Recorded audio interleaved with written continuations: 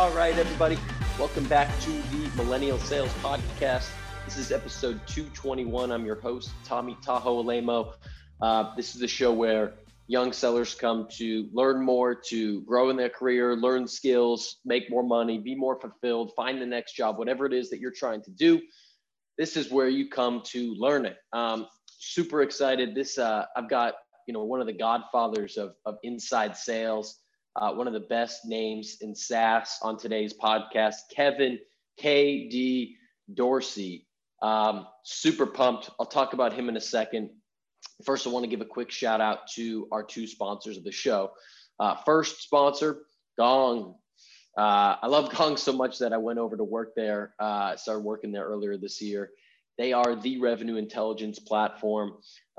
It's irresponsible to be a CRO, to be a VP of sales, to run a sales team or customer success or sales development team and not use Gong. You're leaving money on the table. It helps you to learn more about your deals, to win more of those 50-50 swing deals, to better coach your reps, to better coach your managers, to learn more about your market, your competitors. It is the best sales invention since Salesforce in 1999. And you can quote me on that. So if you want to learn more, go to gong.io or just hit me up on LinkedIn. My name's Tom Alemo on LinkedIn. Just shoot me a DM and I'll get you in touch with the right person.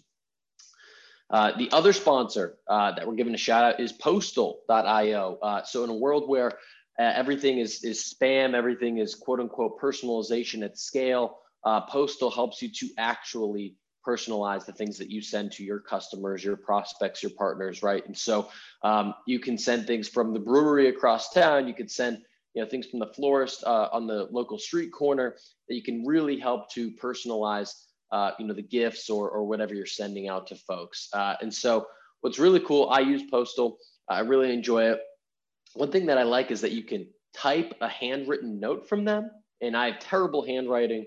And so that's one reason that I like sending it so that people can actually read what I'm writing to them. And they're doing a cool thing right now. Anyone that goes to Apple Podcasts on your phone and does a 5-star review for this podcast, you just take a screenshot, you send it to me on LinkedIn. They're going to give you a free Starbucks gift card to get, your Americano, your green tea, your blueberry scone, whatever it is that you're into. It takes you 45 seconds to get that review out, send it to me, and then you get a free Starbucks. So hit up both of gong.io, postal.io, show them some love. It's a way to show love for this podcast. Also, you can hit me up on social media, Tom Alemo, or I'm Tommy Tahoe on Instagram, Twitter, and YouTube. Okay, let's shift to today's guest, Kevin Dorsey. I imagine that almost everyone listening to this show has seen Kevin, seen KD on LinkedIn. He's really one of the top names on LinkedIn. But just as a quick background, KD went to University of Wisconsin-Madison, started his sales career in 2012 at Human Healthy Vending. Worked his way up into a director of sales role there, went to be the VP of sales at Snack Nation from 2015 to 17, was the head of sales development from 17 to 18 at Service Titan, and has been the VP of inside sales at Patient Pop for the last 2.5 years since 2018. You might know Patient Pop from our last guest, Liz Lee, who was formerly there working under KD. From Justin Welsh, who's a former guest, who was their VP of Sales CRO. So KD, what can I say? I don't want to give too much away, but we talk about really the science of learning. We talk about what do you do if you're a rep and you want to improve, right? It's a numbers game. It's quality, it's quantity, it's learning skills. It's making the numbers that you have to. It's everything psychology and mindset. This is one of my favorite episodes of all the 221 that we've done. You can probably hear it in my voice. I'm not going to give anything else away. You're not here to listen to me talk. You're here to listen to KD. So let's get straight to my conversation with Kevin Dorsey. Let's go.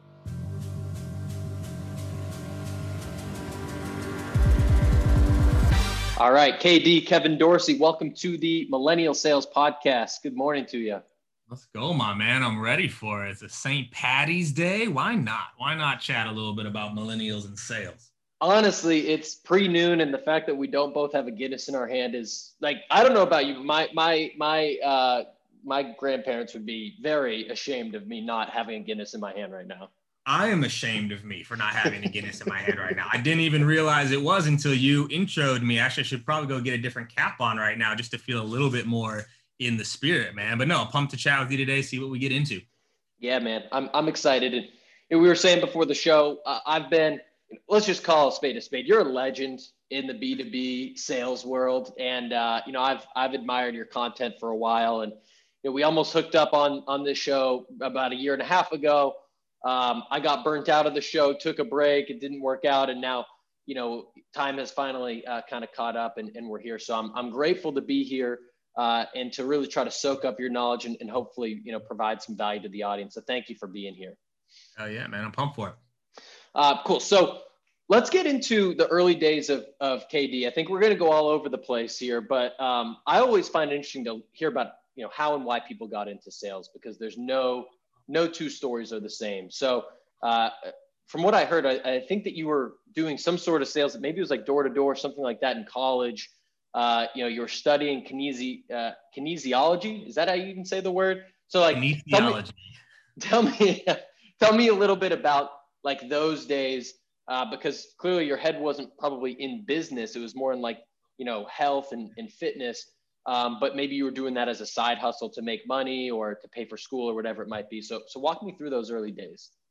Yeah, I mean, for me, like it was towards the end of my time in college that I realized I wasn't going to use my major. Like I'm one of those people that like I love to learn, but school wasn't always the best format for me. And so I was like, what am I gonna do with my life? Like I need to have a job. I need to have a job. No matter what, I need to have a job if I leave or when I graduate. And so I picked sales because like to me, I thought sales was a super secure career to pick, not because there's not a lot of turnover, which there is a lot of turnover in sales, but because there's always sales positions. There's always, you go on any job board, Craigslist, whatever, there's always sales roles. And so I was like, even if I'm just okay, I'll always have a job. I didn't have a success mindset yet, when I was younger. It's more so just like, at least I'll just have a job. At least I'll just have a way to pay the bills.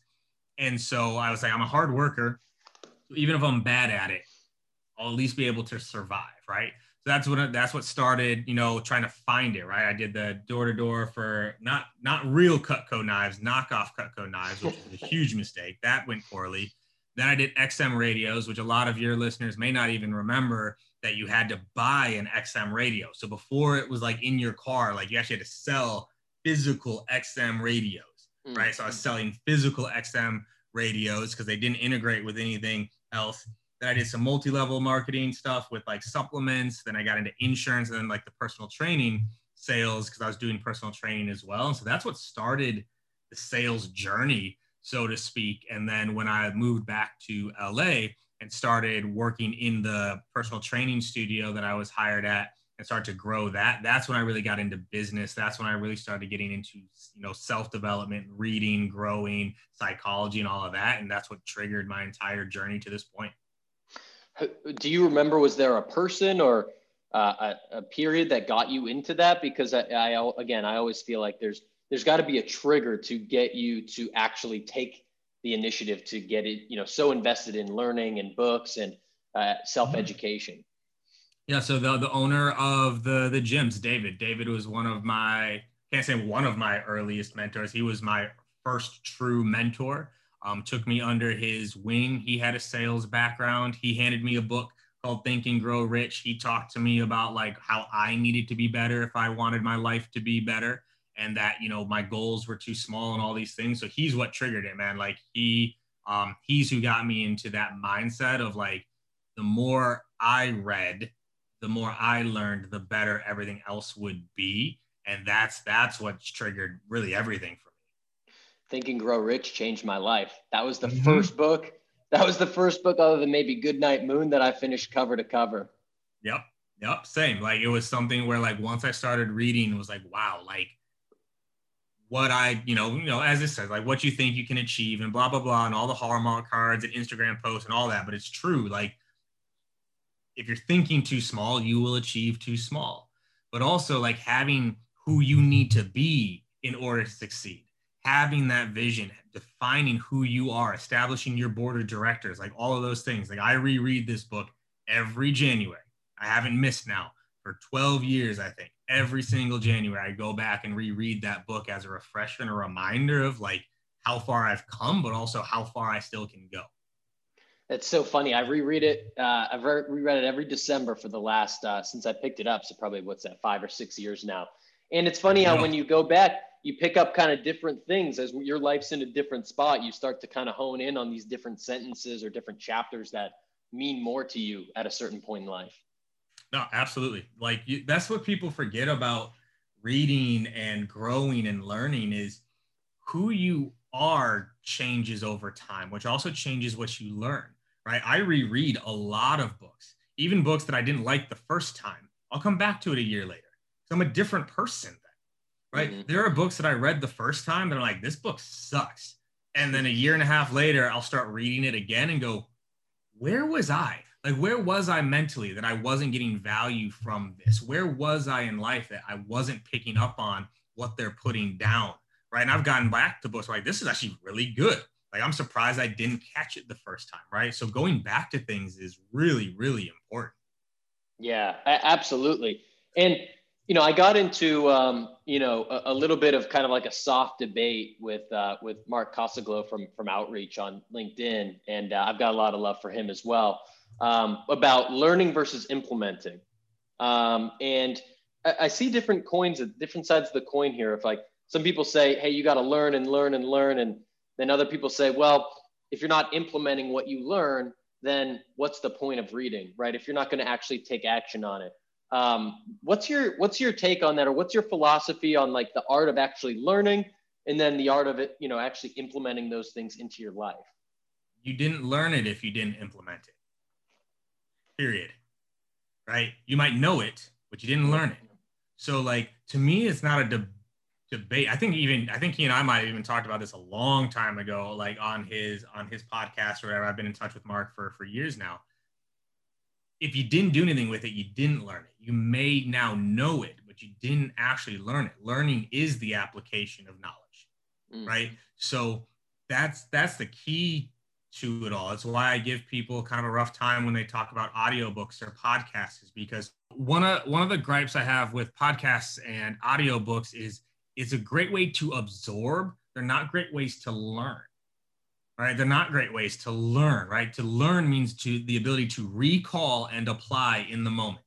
If you cannot recall and apply in the moment, you did not learn it. The two key parts there, recall. Most people don't remember things from podcasts and audiobooks because generally speaking, we're almost always doing something else at the same time. You're driving, you're working out, you're going for a run. Very few people are just sitting and taking notes on the audiobook or the podcast, but they feel like they're learning, but they can't recall it. And then to your earlier point or question, you have to apply it. So every time I read something, I'm taking notes on how I'm going to apply it. What does this make me want to try? What does it make me want to do, right? And so I'm always applying what I'm reading and what I'm absorbing, even if it's just one thing per book. Perfect, right? It's why I think I've achieved some of the things I've achieved in my life is like, one, like I outlearn most people, but I definitely out-apply. When I read it or I hear it and I like it, I go do something with it pretty quickly. Now, do you think that there's value in, because I see that point, but do you see the value in, hey, you might read a book or listen to a podcast that might open you up. It might be something you've never explored before. And, if you were only, say, reading a book and you were only going to read that one book and then implement, and you didn't open yourself up to these other thoughts and these other experiences, that maybe, you're limiting yourself in that way, that maybe like that is the gateway to saying, oh, that's interesting about psychology or climate change or relationships. Like I want to learn more about that. And I want to go maybe find a great book about it. But I find that sometimes podcasts can open you up to new ideas that you can explore and then take the implementation route. I'm not quite sure if I'm following the question. Do I believe you should be absorbing all sorts of different insights and genres? Yes, absolutely, right? Learning about sales, psychology, business, behavioral change, chemistry, space, whatever. Like I'm a huge believer in range. It's just the application of it, right? Got it. So if I'm hearing you properly, like, yes, I think there's multiple modes to absorb information. And if you're just looking to absorb, podcasts, audiobooks are great for it. But if you're looking to apply, generally they're not great because they're not very applicable, if that makes sense. Yeah, right? So the things that I listen to are awareness type books, things I just want to be aware of. But if I'm really like, ooh, I could apply this, I go buy it. I get the hard copy so I can slow down. I can take notes. Like my iPhone is full of notes. Like if I'm walking and listening to a book and I hear something, pause, taking the note on, ooh, I should go do this, right? Most people don't do that. If they were willing to do that with podcasts or audiobooks, different story. But that's not how most people absorb that information. Yeah, totally. I think we're on the same page for that. So I'd love to get back to you in the early days of your sales career. And you proved yourself, which is interesting at you're a pretty young guy and like multiple major different industries, right? You weren't just like this SaaS guy that like has stayed in, one small space in the CRM market, say, and just like gone from company to company. And that was a question I got on LinkedIn when I posed it to people was like, how did you go from, all of these different types of companies and these industries and learn them well enough to be able to adapt your game and be able to know your customer and your prospect well enough to have an informed conversation? So I think there's probably maybe three things that I think have led to that. One is I'm a very systems and process based leader, right? So like figuring out patterns, systems, processes that kind of work no matter where you go. And then you're just plugging in different types of information into those systems and processes, right? So like running a one-on-one, whether you're selling to enterprise, whether you're selling to SMB, mid-market, there's a certain way to run a one-on-one. When you think about discovery, there's certain ways to do discovery well, regardless of what you are selling. When you're cold calling, you're trying to pique curiosity. There are certain ways to pique curiosity, no matter what you're selling, right? So it's finding out what are the things that aren't different. Jeff Bezos, this interview has stuck with me for, I don't even know how many years it is now. And I just think people downplay it so much. They asked Jeff Bezos, this I think it was 4 or 5 years ago now, right? They said, how does Amazon innovate so much? Like, how do you kind of spot the trends? How do you stay ahead of all the things that are changing across the world, across the industry? His answer was just phenomenal. He said, well, the thing about it, though, is I spend way more time paying attention to what isn't going to change. And that's where I apply my innovation. Are customers ever going to want to pay more for items? No. Are customers ever going to not want to be able to trust the items that they are buying? No. Are customers ever going to want to wait longer to get their items? No. Those are things that aren't going to change. And that's where we apply our innovation. And so same idea, right? Like I study humans. Humans do not change much. Why we make decisions doesn't change much. What gets our attention doesn't change much. What motivates us doesn't change much. And so by paying attention to what isn't different across the industries, that's the first part, right? Is the human element is not that different. Then when you move industries, learning the prospect and the product is, to me, honestly, the easiest thing, right? And I've talked about this publicly a bunch. Go talk to 50 customers. Go talk to 50 customers. You ask them these 6 to 7 questions. Why did you buy? Why did you buy? What problem or problems were you hoping you would solve? What were you afraid of before buying? What's your favorite part of the product? What's changed the most since you've bought? What was your buying process? And how would you describe what we do to somebody else? You go ask those 7 questions of 50 customers, you're going to know how to sell to them. Why did they buy? There's your value prop. What problems were they hoping to solve? That's how you get their attention. What were they afraid of before buying? Those are the unspoken objections. What's their favorite part? There's a testimonial. What's changed the most? There's your case study. how would they describe it? That's how you start to speak their language and their buying process. Now you know who to involve across these different orgs. Doesn't take that long, right? And so that's the next part, is like really getting to understand the prospect. I am not a big believer in having to be passionate about the product. I believe you have to be passionate about either the prospect or the problems that it solves. The product is what it is, right? And after time, unless it's your product, all products fade in terms of like how strongly you feel about them. But the prospect, right? I love what it does for the prospect. That keeps me going. So learning the prospect, how do they talk? How do they think? Where do they hang out? What are the blogs they read? The magazines they read? The influencers they follow, right? So you learn about your prospect, and then you just learn what parts of the product apply to it. I don't even need to know the whole product. I really don't. To sell it, I do not need to know the entire product. I need to know the parts of the product that the prospects tend to care about the most. There we go. Right. So that's how, man, like people focused first. What isn't going to change? What are the commonalities? Learn the prospect, and then learn the parts of the product that actually solve the problems. There you go. So I'm curious, from someone like yourself that, again, the self-education is huge, and putting an emphasis on that. I'm curious how earlier in your career, because it might be different now that you're running a massive team and you've been in leadership for a long time, but let's say you were an SDR or an AE, or even just a frontline SDR leader.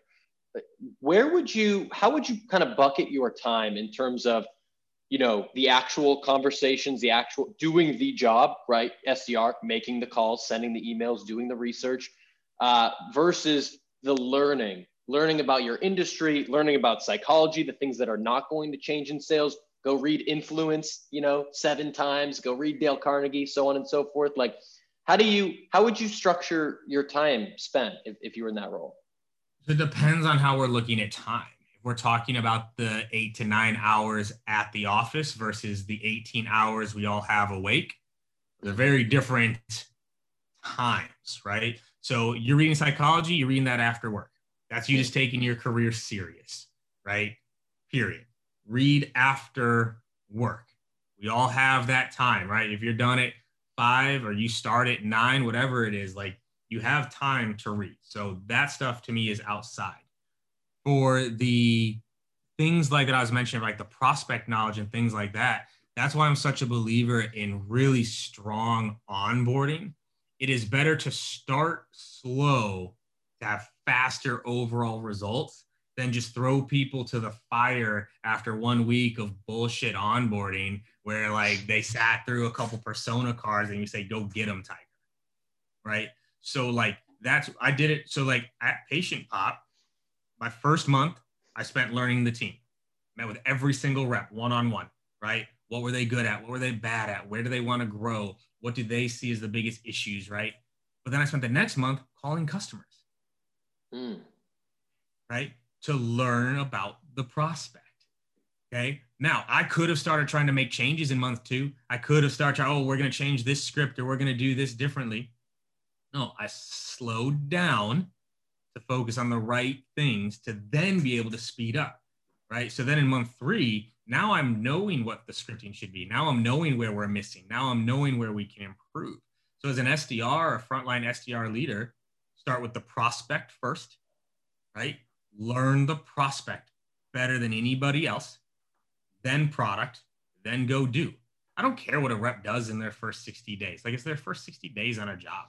Like, ooh, they got 3 meetings in their second month. Like, I don't care. What I care about is how well they ramp, right? Because if they're missing in their first, second, and third month, something's off somewhere. But I'd be totally okay if someone went 0, 0, 8 full ramp, right? 2 months of no meetings because I don't care about those meetings. I care about the 15, the 20 I want them to get moving forward. So if you're early at a company, you're first starting, learn the prospect, study them, interview customers, read all the case studies. That's where your brain has to go first.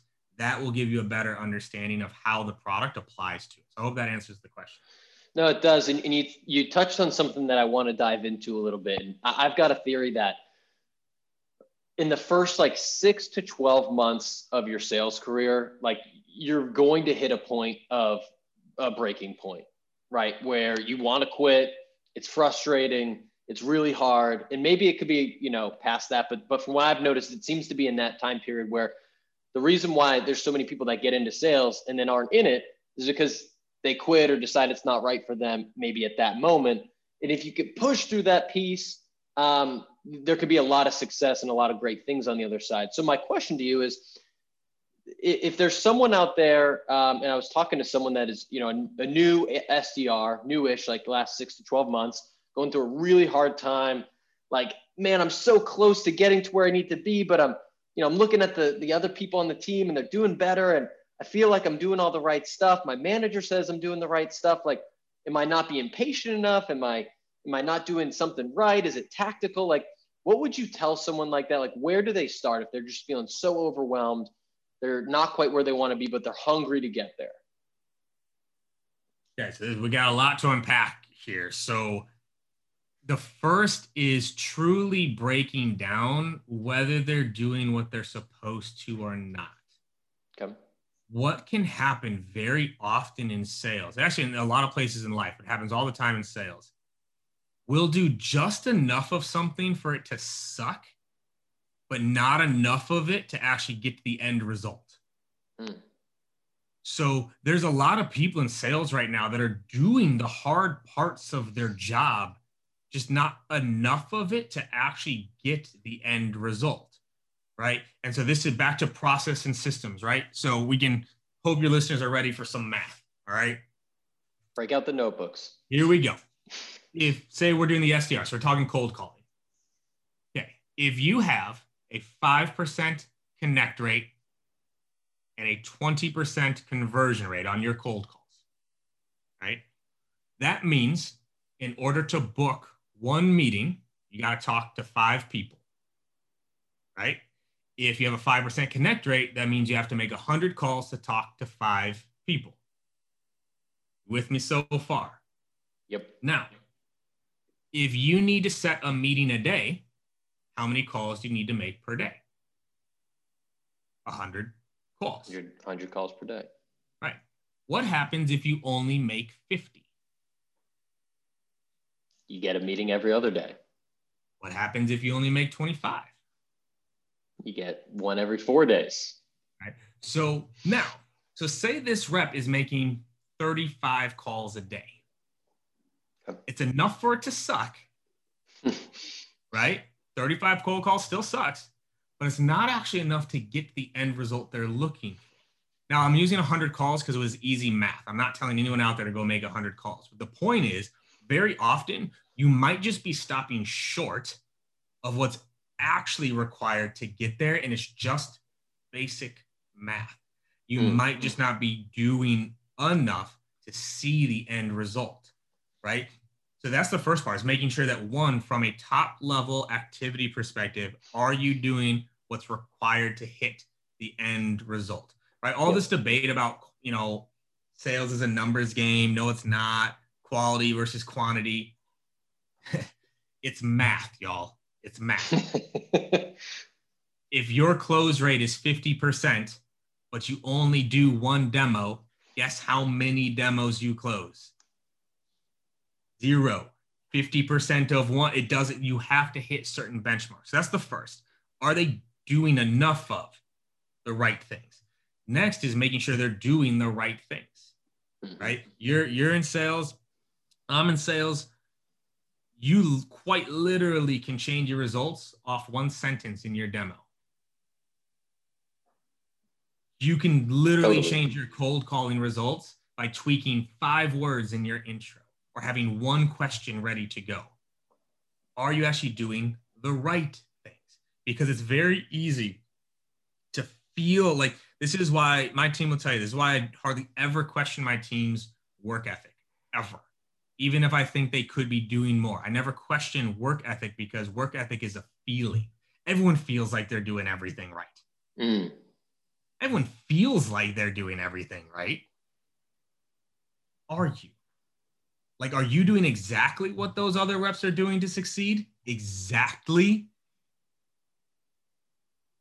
you're targeting the same types of leads, the same way, with the same messaging, with the same energy, at the same times, with the same number of touches, with the same vocal patterns, with the same follow-up, with the same emails, and they're 2Xing you? Tom, I don't know if you've led teams. I don't know if you've led teams in your life, but what do you think the odds of those are, that you're doing exactly what someone else is doing and that person's succeeding and you're not? What do you think the odds are? Zero. Zero. So this is the next, like, are you actually, people misunderstand this all the time with sales. It's like, small things matter. And you might feel like you're doing exactly what they're doing, right? Like, I pretty much do the same thing. Okay, well, if you're making a cake and I'm making a cake, you put in 3 eggs and I put in 1 egg, we're pretty much doing the same thing, but my cake's gonna suck and yours is gonna be good. So it's actually then getting into, am I actually doing the right things? So first, enough. Next, the right. If those buckets are there, which oftentimes, man, like, let's be real. How often do you think someone's struggling and both those things are there? Probably pretty rare. It's very rare. But in the case that it is, keep going, Tiger. You're doing the right things. The math will also work in your favor if you let it. If you let it compound, you're gonna snap out of it. You'll get through it. But burnout comes from not knowing why your efforts aren't getting you the results that you want. So go ahead. So like, if I'm that rep, like, would you recommend that? All right, the numbers part is relatively easy, right? You can either take that yourself, maybe your leader has that. Let's say you're hitting your numbers and you're still not getting the results. So it's probably how you're doing it. How do you recommend someone goes out? Like, do you recommend they go talk to the best rep and say, yo, tell me, like, send me the emails you're sending. Like, let me listen to 12 of your, or 100 of your cold calls or demos or whatever it is. Like, and I want to take notes on these 5 things about them. And then I want to listen to my own, and then I want to, have an objective scoring. Like, is that how you would do it? Or is there a simpler way or cleaner way? That's as simple as it gets. Yeah. Like, something I want, like, I can't remember where I read this. So if you can't remember where you read it, you get to take credit. That's what I've learned. That's a fact. Right? Straight fact. Imitate first, innovate second. Imitate first, innovate second. If someone is succeeding, why on earth are you not doing everything you can to learn from them, right? But it's, to your point, the way you described it is what action needs to be done. You can't just sit down with the rep and be like, hey, like, why are you succeeding? Because the rep more often than not doesn't actually know why. So it always falls into like some, like, the BS buckets. Dude, like, I just work harder than everybody else. Yeah. No, that's not true, right? Like, I have reps that 2X, 3X other reps. They're not working 2 to 3X times more. Yeah. So what then? It's like, what's the question that you ask them? Right. It's just, what are you doing? What are you doing for the different things, right? So if you're an SDR, how do you write your emails and why? Could I see them? Or the top performing emails? Why do you think it performs well? How do you handle this objection? How do you handle this objection? How do you open the call? How many calls do you make? Because this is also, too, this is where people always go wrong, too, when I talk about that activity. Well, Bobby only has to make 42 calls. Bobby is better than you. Like, yeah, that they're better.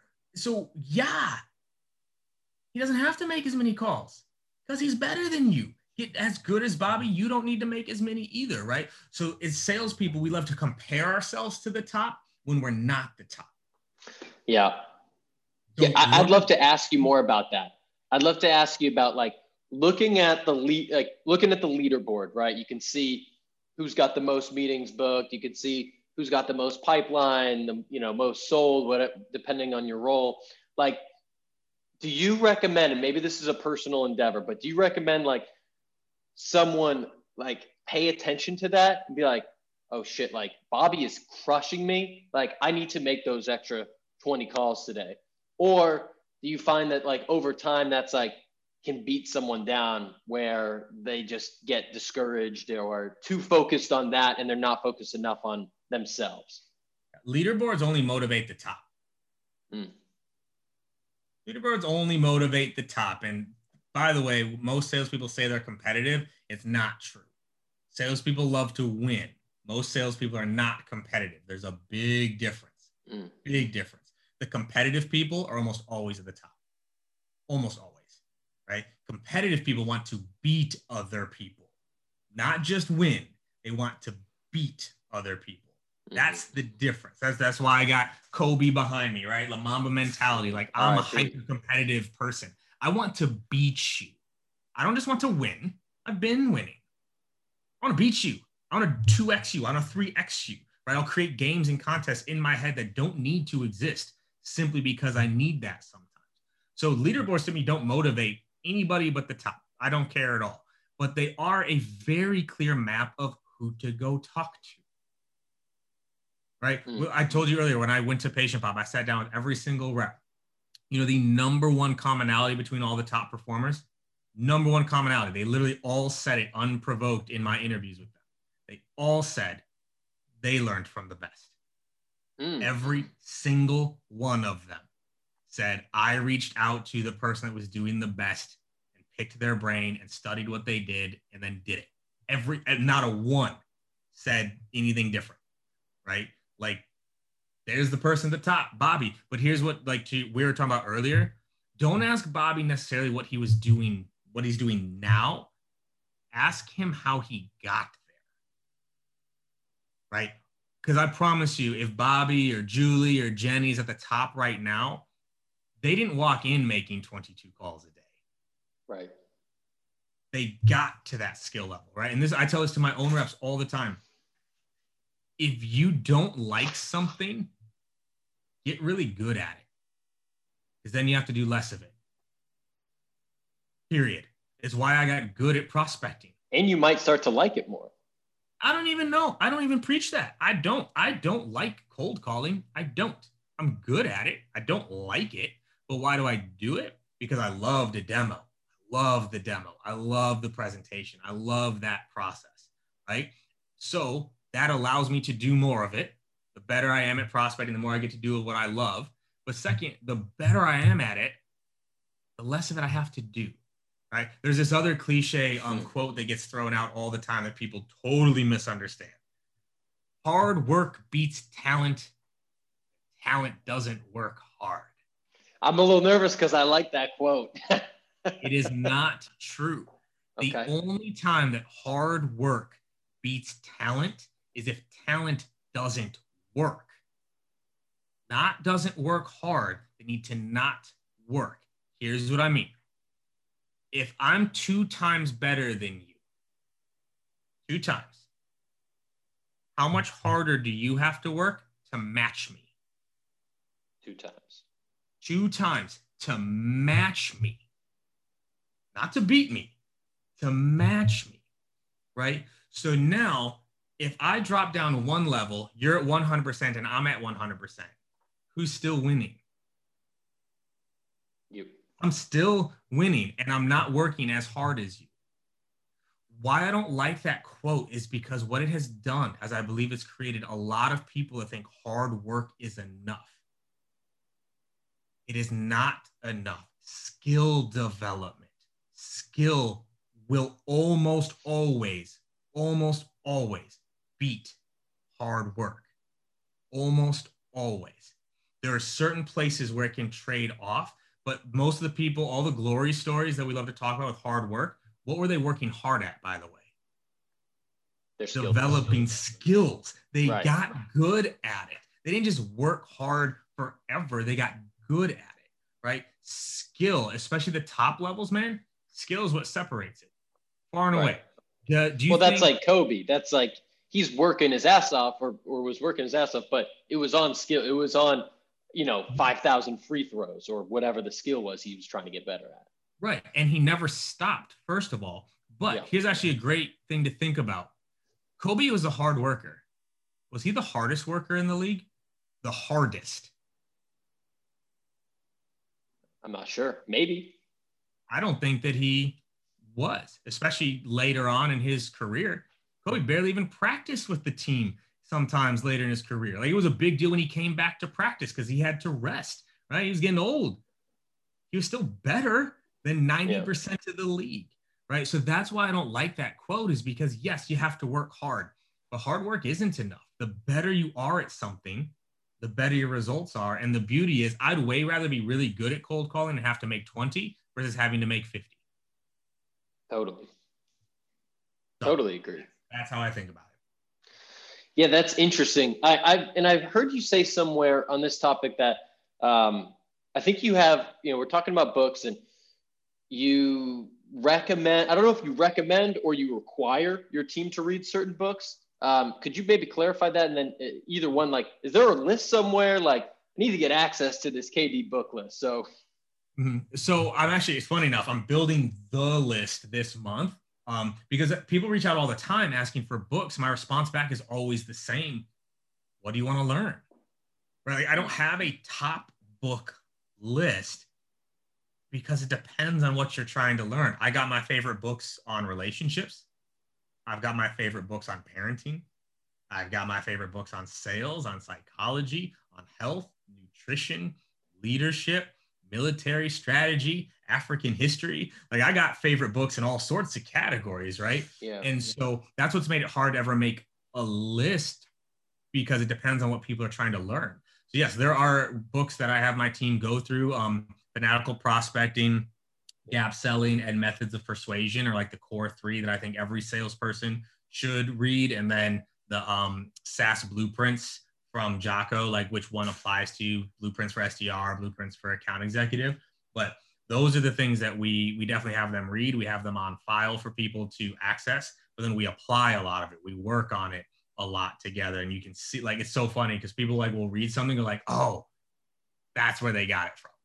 Right? They see it in what we're teaching. They see it in what we do and how we talk about things. So, like, those are some of the fundamental ones that I think every salesperson should do. And you brought up the topic of all these different points of life. You strike me as someone that's puts this effort that we're talking about into other areas of your life. Would you say that's fair?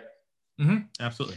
So, like, I'd love some advice. I have something in the podcast I call the selfish section, where I just ask a question that I want to know, not geared for the audience. And one of those is that I find it, as life goes on, to sometimes be tough to put the effort into all of the areas of life, right? Like, I'll fall off sometimes on, you mentioned nutrition, or, working out, or, I'm fairly recently engaged. So it's like, oh, you got to put some big time effort into the relationship or into faith, or, all these different buckets that are super important and help you. I know you have the mantra of like, live better, sell better, which I wholeheartedly agree with. Like, how do you focus on all those different areas at once and still be such a badass at your job? I find that to be really challenging.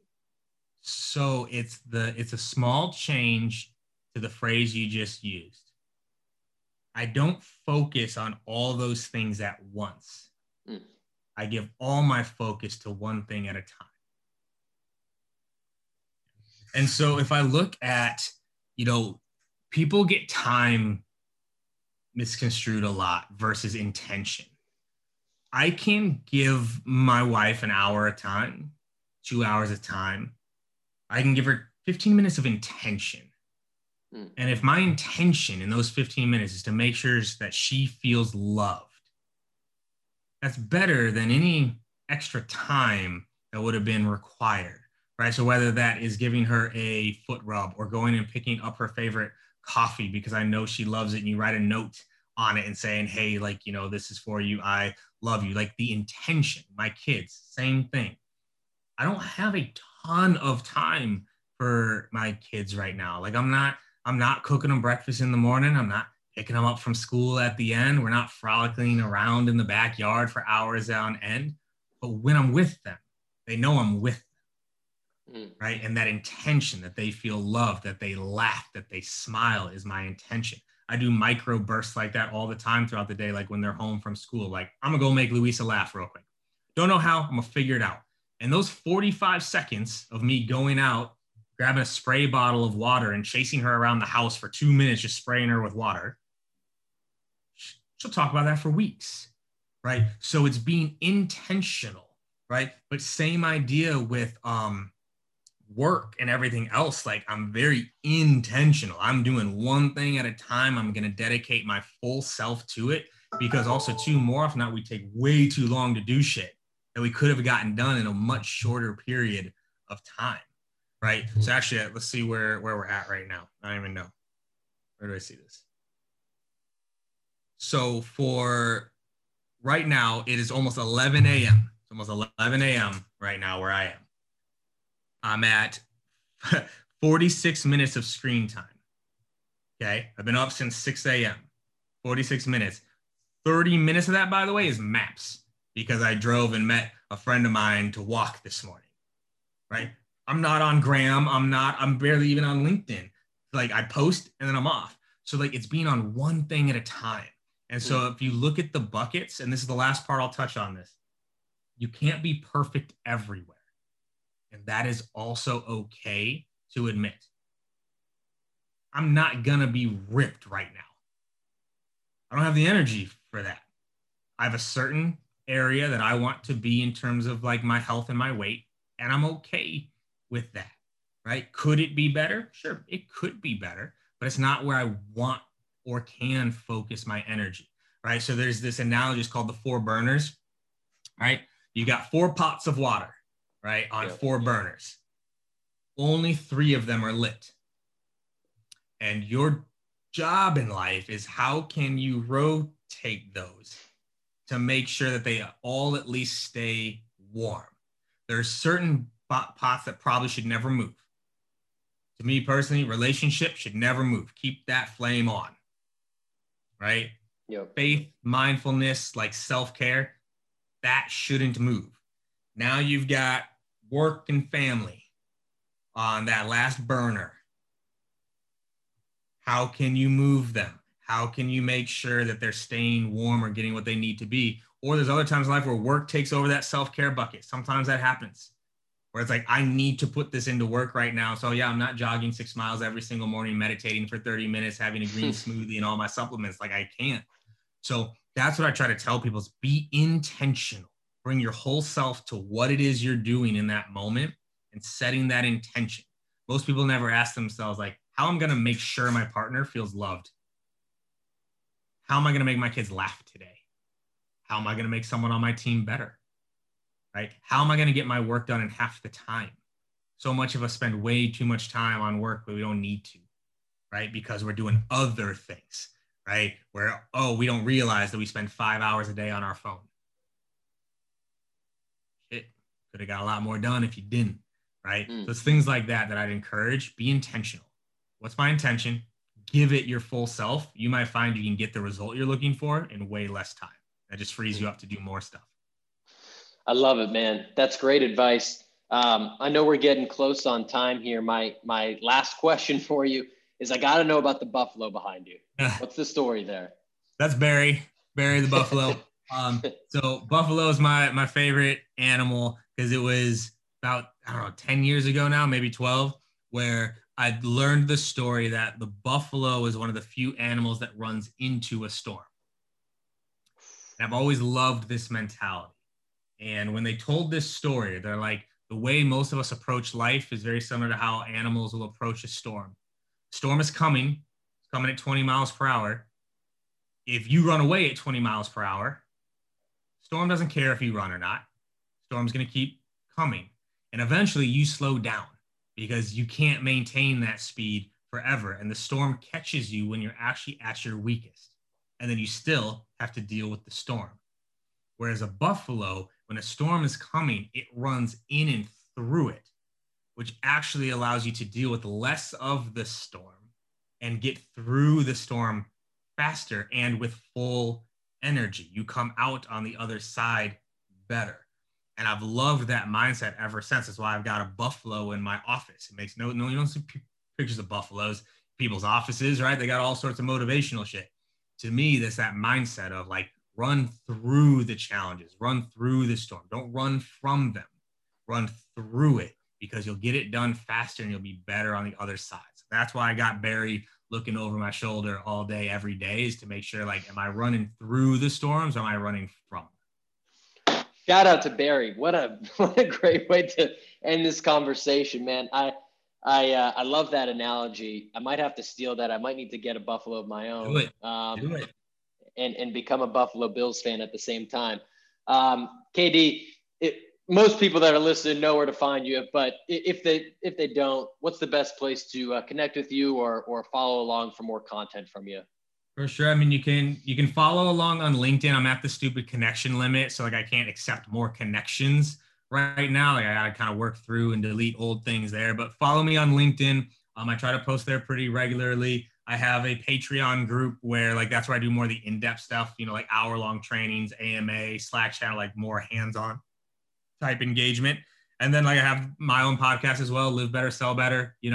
Where we talk sales and we talk life, my man. So people, give me a follow, reach out if you need help. I'm happy to try to be a resource for you and go from there. Awesome, man. I appreciate you. Thanks for being so generous with your time. I am, my dude. All right. Thanks for checking out that episode. Happy April, happy Q2 to everyone out there that's getting after it. Again, this podcast was brought to you by gong.io and postal.io. So great way to support me is to support our sponsors. Again, if you leave a review on Apple, I will send you a free Starbucks gift card, courtesy of Postal. So shout out to the sponsors. Shout out to the guests today. Enjoy your day. Let's get after it. See you next time. Peace.